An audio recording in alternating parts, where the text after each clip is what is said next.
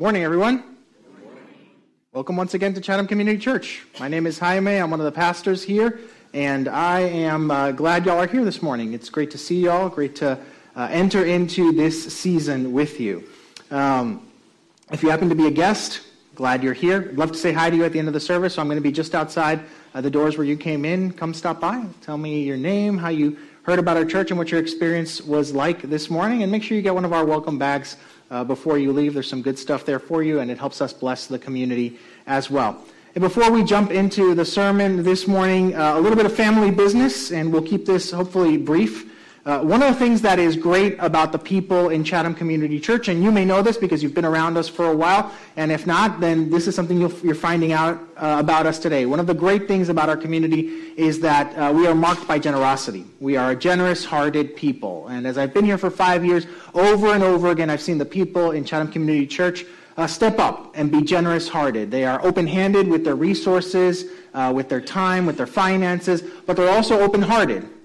They are generous with their affection, with their love, with their willingness to be present for people. And some of that is in evidence, as already all the coats that we had hoped to hand out or sort of distribute among us have been taken. And, we sort of, communities in school raised the bar for us this year. And y'all, because are generous-hearted and open-handed, we've already knocked it out of the park. So hopefully next year they'll invite us to support even more kids in the community, right? And we'll continue to bless Chatham County. As a church, we've had double-digit increases in percentage of giving every year, almost every year over the last decade, with the exception of 2020, because something was going on in the world in 2020. Some years it's been 10%, some years it's been 16%, it's been as high as 20%. These have been sort of the increases year after year. And that has positioned us to invest scores of resources into Chatham County, into our partnerships with local organizations, into meeting both the physical and the spiritual needs of our county. So I want to say thank you. Thank you again. I'll join with Chris in being grateful for the ways that you all have stepped up and been present for our community. And every so often, right, we don't talk a lot about money in our church, but every so often we like to give an update just to let you know where things stand. And December happens to be the midpoint of our fiscal year, so we want to do just a brief update today. Our total budget for this fiscal year, which runs from July to June of 2024, July of 2023 to June of 2024, is just over $1 million. And that breaks down to about $97,000 a month between both our campuses and the folks that join in online. Now, December tends to be a higher giving month, right? People do year-end giving, and just over our history, it's been a higher giving month. So we tend to think of December as counting for two. So rather than thinking of it as dividing that big number by 12, let's divide it by 13. And so we would need each month to meet budget about $90K plus around $180 in December. Now, November's books are still being reconciled, but we want to give you an update of where we stand in our giving through October. And this includes not just cash gifts, not just gifts online and online giving, but also some stock gifts that we've received. And here's what we see with these actuals. What we see is that over almost every month, there's been a significant increase from the past year. Now, October was a down month, but overall, we're under budget. We're under budget. And we're not anxious about that. I want you to hear that from me. We are not anxious about that. Here's why. We have more people involved in Chatham Community Church at this time than at any other point in our history. Overall, between both our campuses and online, our average attendance is up by 100 people from this point last year. And it's not just about the people that are coming, it's about what that represents. We are engaging and serving the community on an ongoing basis with grace and with enthusiasm, whether it's through Chatham Serves, where we filled out almost, if not every single project, being present at the Pittsburgh tree lighting, the folks that are getting ready to represent us at the parade in a few weeks, our partnerships with local nonprofits and individuals and families that we've found creative ways to help with, even people who have never been connected to our church and may never be connected to our church, but they're in need, and we've been able to step in and help them gladly. And it's thanks to the resources, the talents, and the time that you have put at the disposal of the Lord. God is at work among us. We've seen people be baptized this year. We've seen babies dedicated. We've seen marriages healed. We've seen people's lives be transformed. And we've seen relationships be healed as well. Over 600 people from our community joined us at the community festival in late October. Those people maybe had never had any connection with us, but they joined us on that day. All of them, and along with all the ones who have never been connected to us, will get a mailer in about 10 days, inviting them to join us at our Christmas Eve service. And as we get ready for that, we're having people pray through each of our campuses for every chair, every day, at least once a day, hoping that the people who sit in these seats throughout this Christmas season, and that's not just guests, that's you as well, that all of us would experience the transforming power of God during this Christmas season. We're not just talking about the outreach that we did in October. We're looking, because of how that went, we're looking at doing an outreach the day before Easter, maybe here in Chatham Mills, with the hope of engaging the community and inviting them to join us on Easter Sunday. And the Lord is positioning us to make an even bigger impact across Chatham County in the months and years to come. And we're looking around. And as we look around, we keep asking God, what is next? God, where are you inviting us to? God, where are you calling us to step in? And we can do that in part because of your generosity. Your generosity with finances, your generosity with time, your generosity with your resources. So I want to give a mild nudge. If this is your church home and you've not yet considered giving to the work we're doing here, I'm going to ask you to consider being generous as part of your worship with your finances to help us close the gap over the next few months. If you are already giving, consider an increase or consider a year-end gift. To be clear, we're not crazy stressed about this. When we set the budget, we felt like we were stepping into what God is doing. But if we're not meeting the budget, here's what we're not going to do. We're not going to stop stepping into what God is doing. We're just going to find other ways to meet the needs. We're going to find other ways to say yes to the opportunities God is bringing before us. We'll make adjustments on the back half of the fiscal year to make sure we end in the black, and we'll make adjustments for next year. But we will not stop seeking to fulfill God's mission for us in Chatham County because we see God at work in Chatham County. We hear his invitation, and we can't help but say yes. Yes. So join us in saying yes to God's work in Chatham County. Again, thank you for your prayers. Thank you for your generosity. And thus endeth this family meeting. I've been here in Chatham County for about 5 years, and as I was getting ready to transition here from New York, the church community that I was part of and that I served at decided to throw a going-away lunch. And one of my colleagues was also from Puerto Rico, like I am, and he offered to make a very special traditional dish for the main course. He offered to roast a whole pig in what is traditionally called a roasting box, but has lots of different names. If you're from Bayou or Louisiana, you may know this as a Cajun roasting box. It's called lots of different things in lots of different ways, but it's a box where you put stuff in, meats in, or other things, and then on top of it you lay a bed of coals, and then you tend to that until stuff is ready. It takes a long time. It's a multi-day process to roast a whole pig in this thing, including the prep. But the cooking itself takes hours upon hours and requires frequent tending. And it's not like there's a timer that you can put and say, well, it's going to be done now. It's done when it's done. Which means there's often a lot of waiting. Which means often you invite people to show up at a certain time, and what you're inviting them to show up for is to wait. And that was the case for us. We got done with service, we headed down to where the picnic was going to be, and the pig was not ready, so we waited. Now there were sides, and even on top of that roasting box, you could put some grilling stuff, and you could grill some burgers and hot dogs. But the smell of the meat, as we were there, kept spreading and spreading. And you notice that no one was filling up on sides, no one was filling up on burgers, no one was filling up on hot dogs, because every time we caught a whiff of what was roasting, we knew that if we waited, it would be worth it. Because what was coming was going to be delicious, right? The delicious meal that we were longing for was coming. This is the first Sunday in Advent. It's a season that Christians around the world for generations have celebrated. And it's a season that's marked by longing, by hope.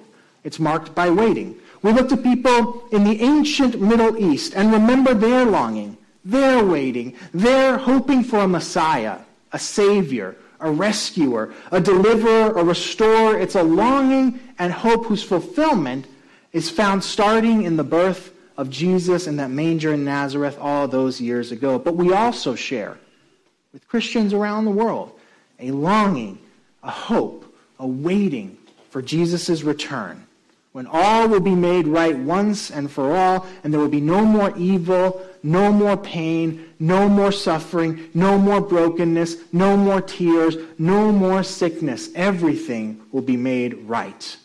Our Advent series this year is titled Hope of Glory. And it comes from a phrase in the passage that we heard a little while ago. It says, Christ in you, the hope of glory. Most everyone longs in some way and hopes to live a life that matters, a life that is significant in one way or another. We all ache with longing at some level for a world in which all is well. The word that we translate in this passage as glory captures some of that.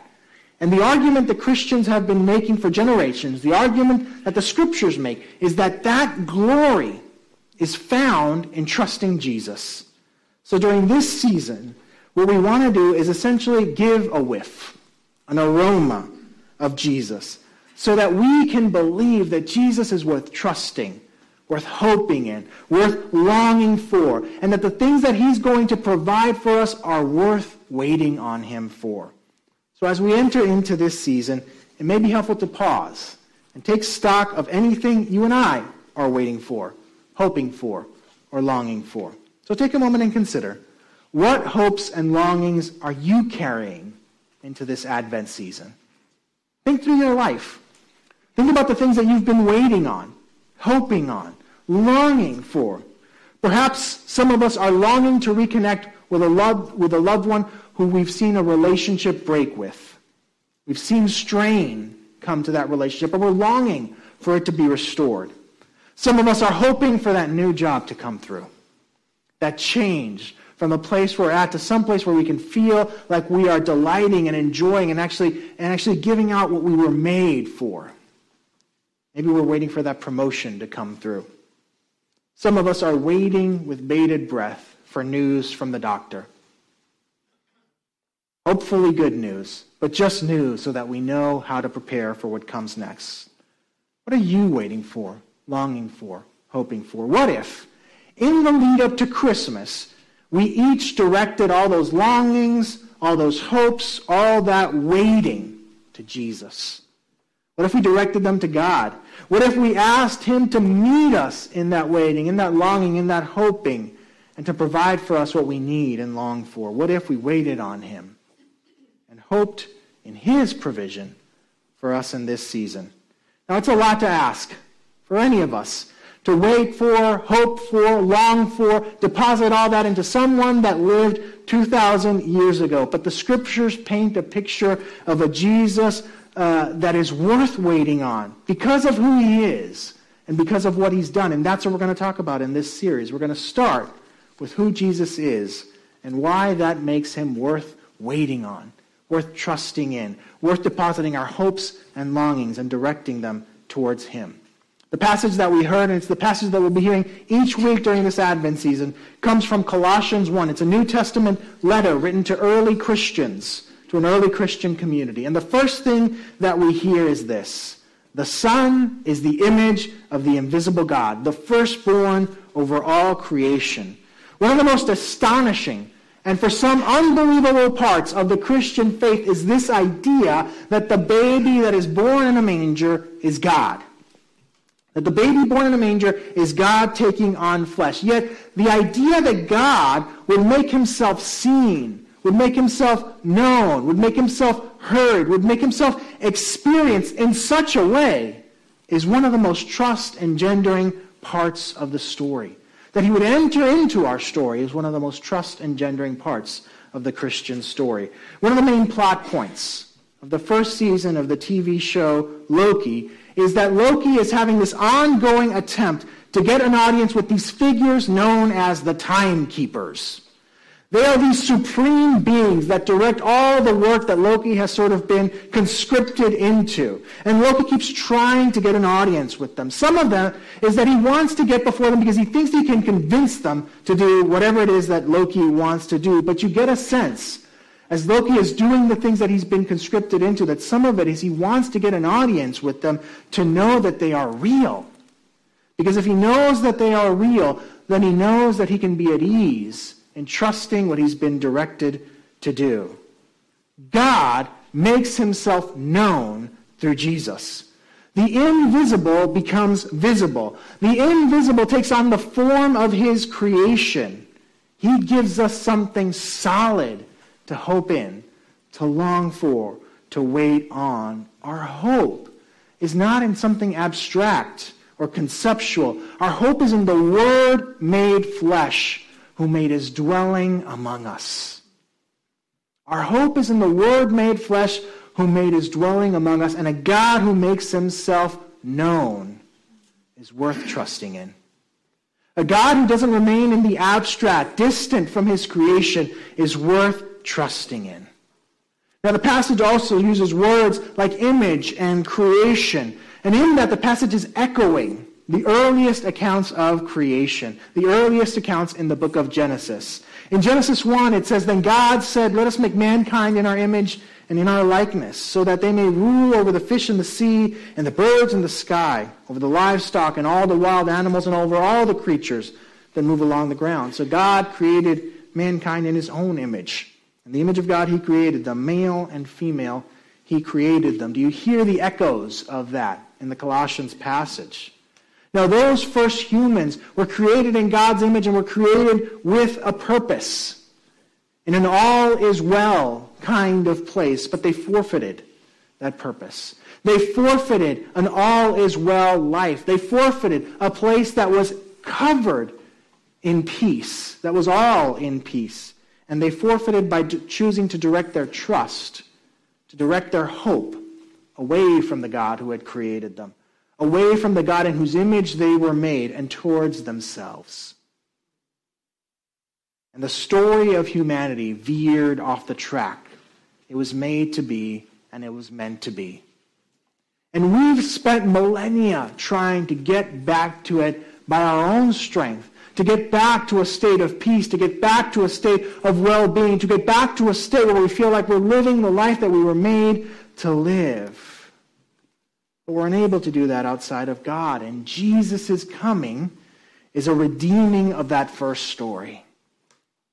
It's a resetting of the trajectory of humanity, because Jesus lives the life that humanity was designed to live, a life lived in perfect and complete trust in God, in his will, in his purpose, in his direction. You and I take the stories of our lives in all sorts of different directions. We do things that are good, we do things that are not good. But apart from God, we never capture that for which we were truly made for. But Jesus resets our stories. He resets our stories back to their original intent. And that is worth trusting in. The hope of a reset of our story, where we're back in the track that we were made for, that we were created for, where all that is good in us that we can contribute can be used, where we can feel like we're in our sweet spot. That is worth trusting in. That is worth longing in. That is worth waiting for. The passage goes on to say, "For in him all things were created, things in heaven and on earth, visible and invisible, whether thrones or powers or rulers or authorities, all things have been created through him and for him. He is before all things, and in him all things hold together." It's this grand picture of what Jesus is able and what Jesus has done. Because Jesus is God and has always been, nothing is outside the scope of his authority and his agency. Nothing is outside the scope of his authority and agency. He has made all, and Jesus sustains all. I went to a bilingual school for most of my early education, and in first grade, most of my class wasn't yet able to speak English. We were still learning because Spanish was the language of the home. And part of the way our teacher helped us to learn would not be unfamiliar to many of us, because in our early years of school, this is one of the tactics teachers use. Our teacher taught us songs in English. And some of them were very sort of practical songs. They were songs to learn the days of the week or the months of the year or the colors. But some were just sort of popular songs, songs that she liked to help us get familiar with the language. And one of the songs that she taught us was an African-American spiritual. He's got the whole world in his hands. Are you familiar with it? It goes, he's got the whole world in his hands. He's got the whole world in his hands. He's got the whole world in his hands. He's got the whole world in his hands. Beautiful. Some of you said whole wide world. Yes, that was one of the alternate versions that we sang as well. And there are lots of verses. There are a few verses that go with that, and she would have us sing those, and it's repetitive, so it's easy to learn. And the last verse, she would have us say, he's got all of us here. And do this choreography that I can't remember what it was, but I can remember how my body felt, because it felt all-encompassing, right? He's got all of us here in his hands. Now, I didn't grow up religious, but I remember singing those lines and feeling something good when I sang it. Feeling a sense of comfort. Feeling a sense maybe that now I could identify as peace. At this idea that God has all of us here in his hands. And that song gets at some of what the Colossians passage is saying about Jesus. That all things were created through him and for him. That he is before all things, and in him all things hold together. He's got all of us here. He's got all of this in his hands. Nothing, no one, and no situation is beyond the reach and power of Jesus. Nothing, no one, and no situation is beyond the reach and power of Jesus. And that makes him worth waiting for. It makes him worth longing for. It makes him worth hoping in. The portion of the Colossians passage that we are covering today ends like this. And he is the head of the body, the church. He is the beginning and the end, the firstborn from among the dead, so that in everything he might have the supremacy. Jesus guides the church. Jesus' life is exemplary. His teaching is still compelling after 2,000 years. His is a life worth following, and his is the model that we follow. It's worth modeling our lives after. But Jesus doesn't just live an exemplary life or communicate timelessly compelling teaching. He rights what humanity wronged. He resets the story. He dies a death that he did not deserve, and for anyone else, that would have been a sad end to a noble life, but not for Jesus. That's not the end for him. He rises on the third day, and in his rising, he defeats that which was undefeated, the powers of sin and death, and he defeats them forever. And he doesn't just keep that for himself. He ushers us into that. Ushers us into a reality where sin and death don't have the final word on any of our lives, where it's not the period to the end of our stories. Jesus leads the way into life everlasting. Into a life everlasting. And in that life everlasting, one day there will be no more pain or sorrow. One day there will be no more sickness or hurt. One day there will be no more betrayal or anything other than what is good and what is noble and what is true and what is righteous and what is peaceful. And it is what we long for and what we need. And that is worth trusting in. That makes him worth putting our hope in. That makes it worth waiting on him to deliver that which we need right now when we feel we don't yet have. That is the invitation for today. To wait for, to long for, to trust in Jesus. And here's how I'm going to invite us to respond this morning. This is the first Sunday of the month, so we are going to take communion together. This is the Lord's table. It is the meal he prepared for his disciples on the night that he was to be betrayed, and it's something that Christians throughout the world, across millennia, and every language that is called on Jesus' name has celebrated. It's an invitation we have to come to the table with Jesus and with our sisters and brothers, bringing what we need, bringing what we have, bringing who we are, and receiving from him that which is connected to life and life everlasting. Here's how I'd like you to reflect and come to the table this morning, because the invitation to the table is always an invitation to reflect. I'd like you to come to the table feeling like you have an empty plate. And what you need in that empty plate is the thing that you are longing for, hoping for, waiting on. And once you come to the table of Jesus with an empty plate, with the longing, the hope, the trust that Jesus can fill it. So as you're there, before you get ready to come to the table, to come and collect your gluten-free cracker and your grape juice, think about what you're asking Jesus for this season. What do you need? Do you need peace? Do you need reconciliation? Do you need hope? Do you need something to be put back right? Do you need forgiveness? Do you need provision? Do you need a job?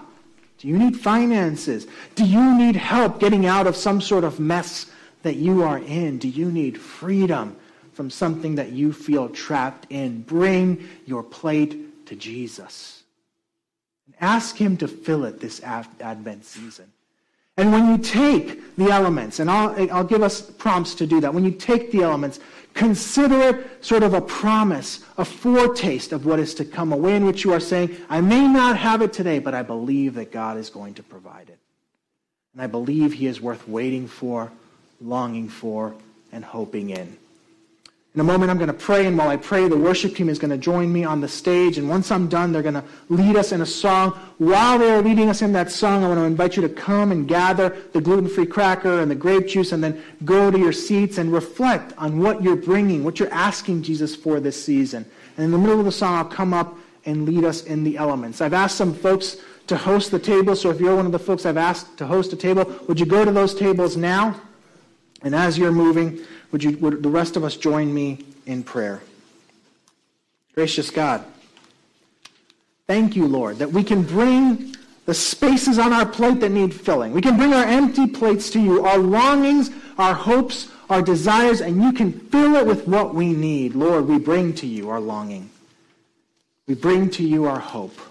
We bring to you our waiting, and we ask that you would meet us. And we trust that you will, because you have. You have met the longings of humanity. You have fulfilled the hope you, Lord, are worth waiting for. Lord, would we believe that this morning? And in that belief, would we find comfort as we wait, as we long, and as we hope. In Jesus' name, amen.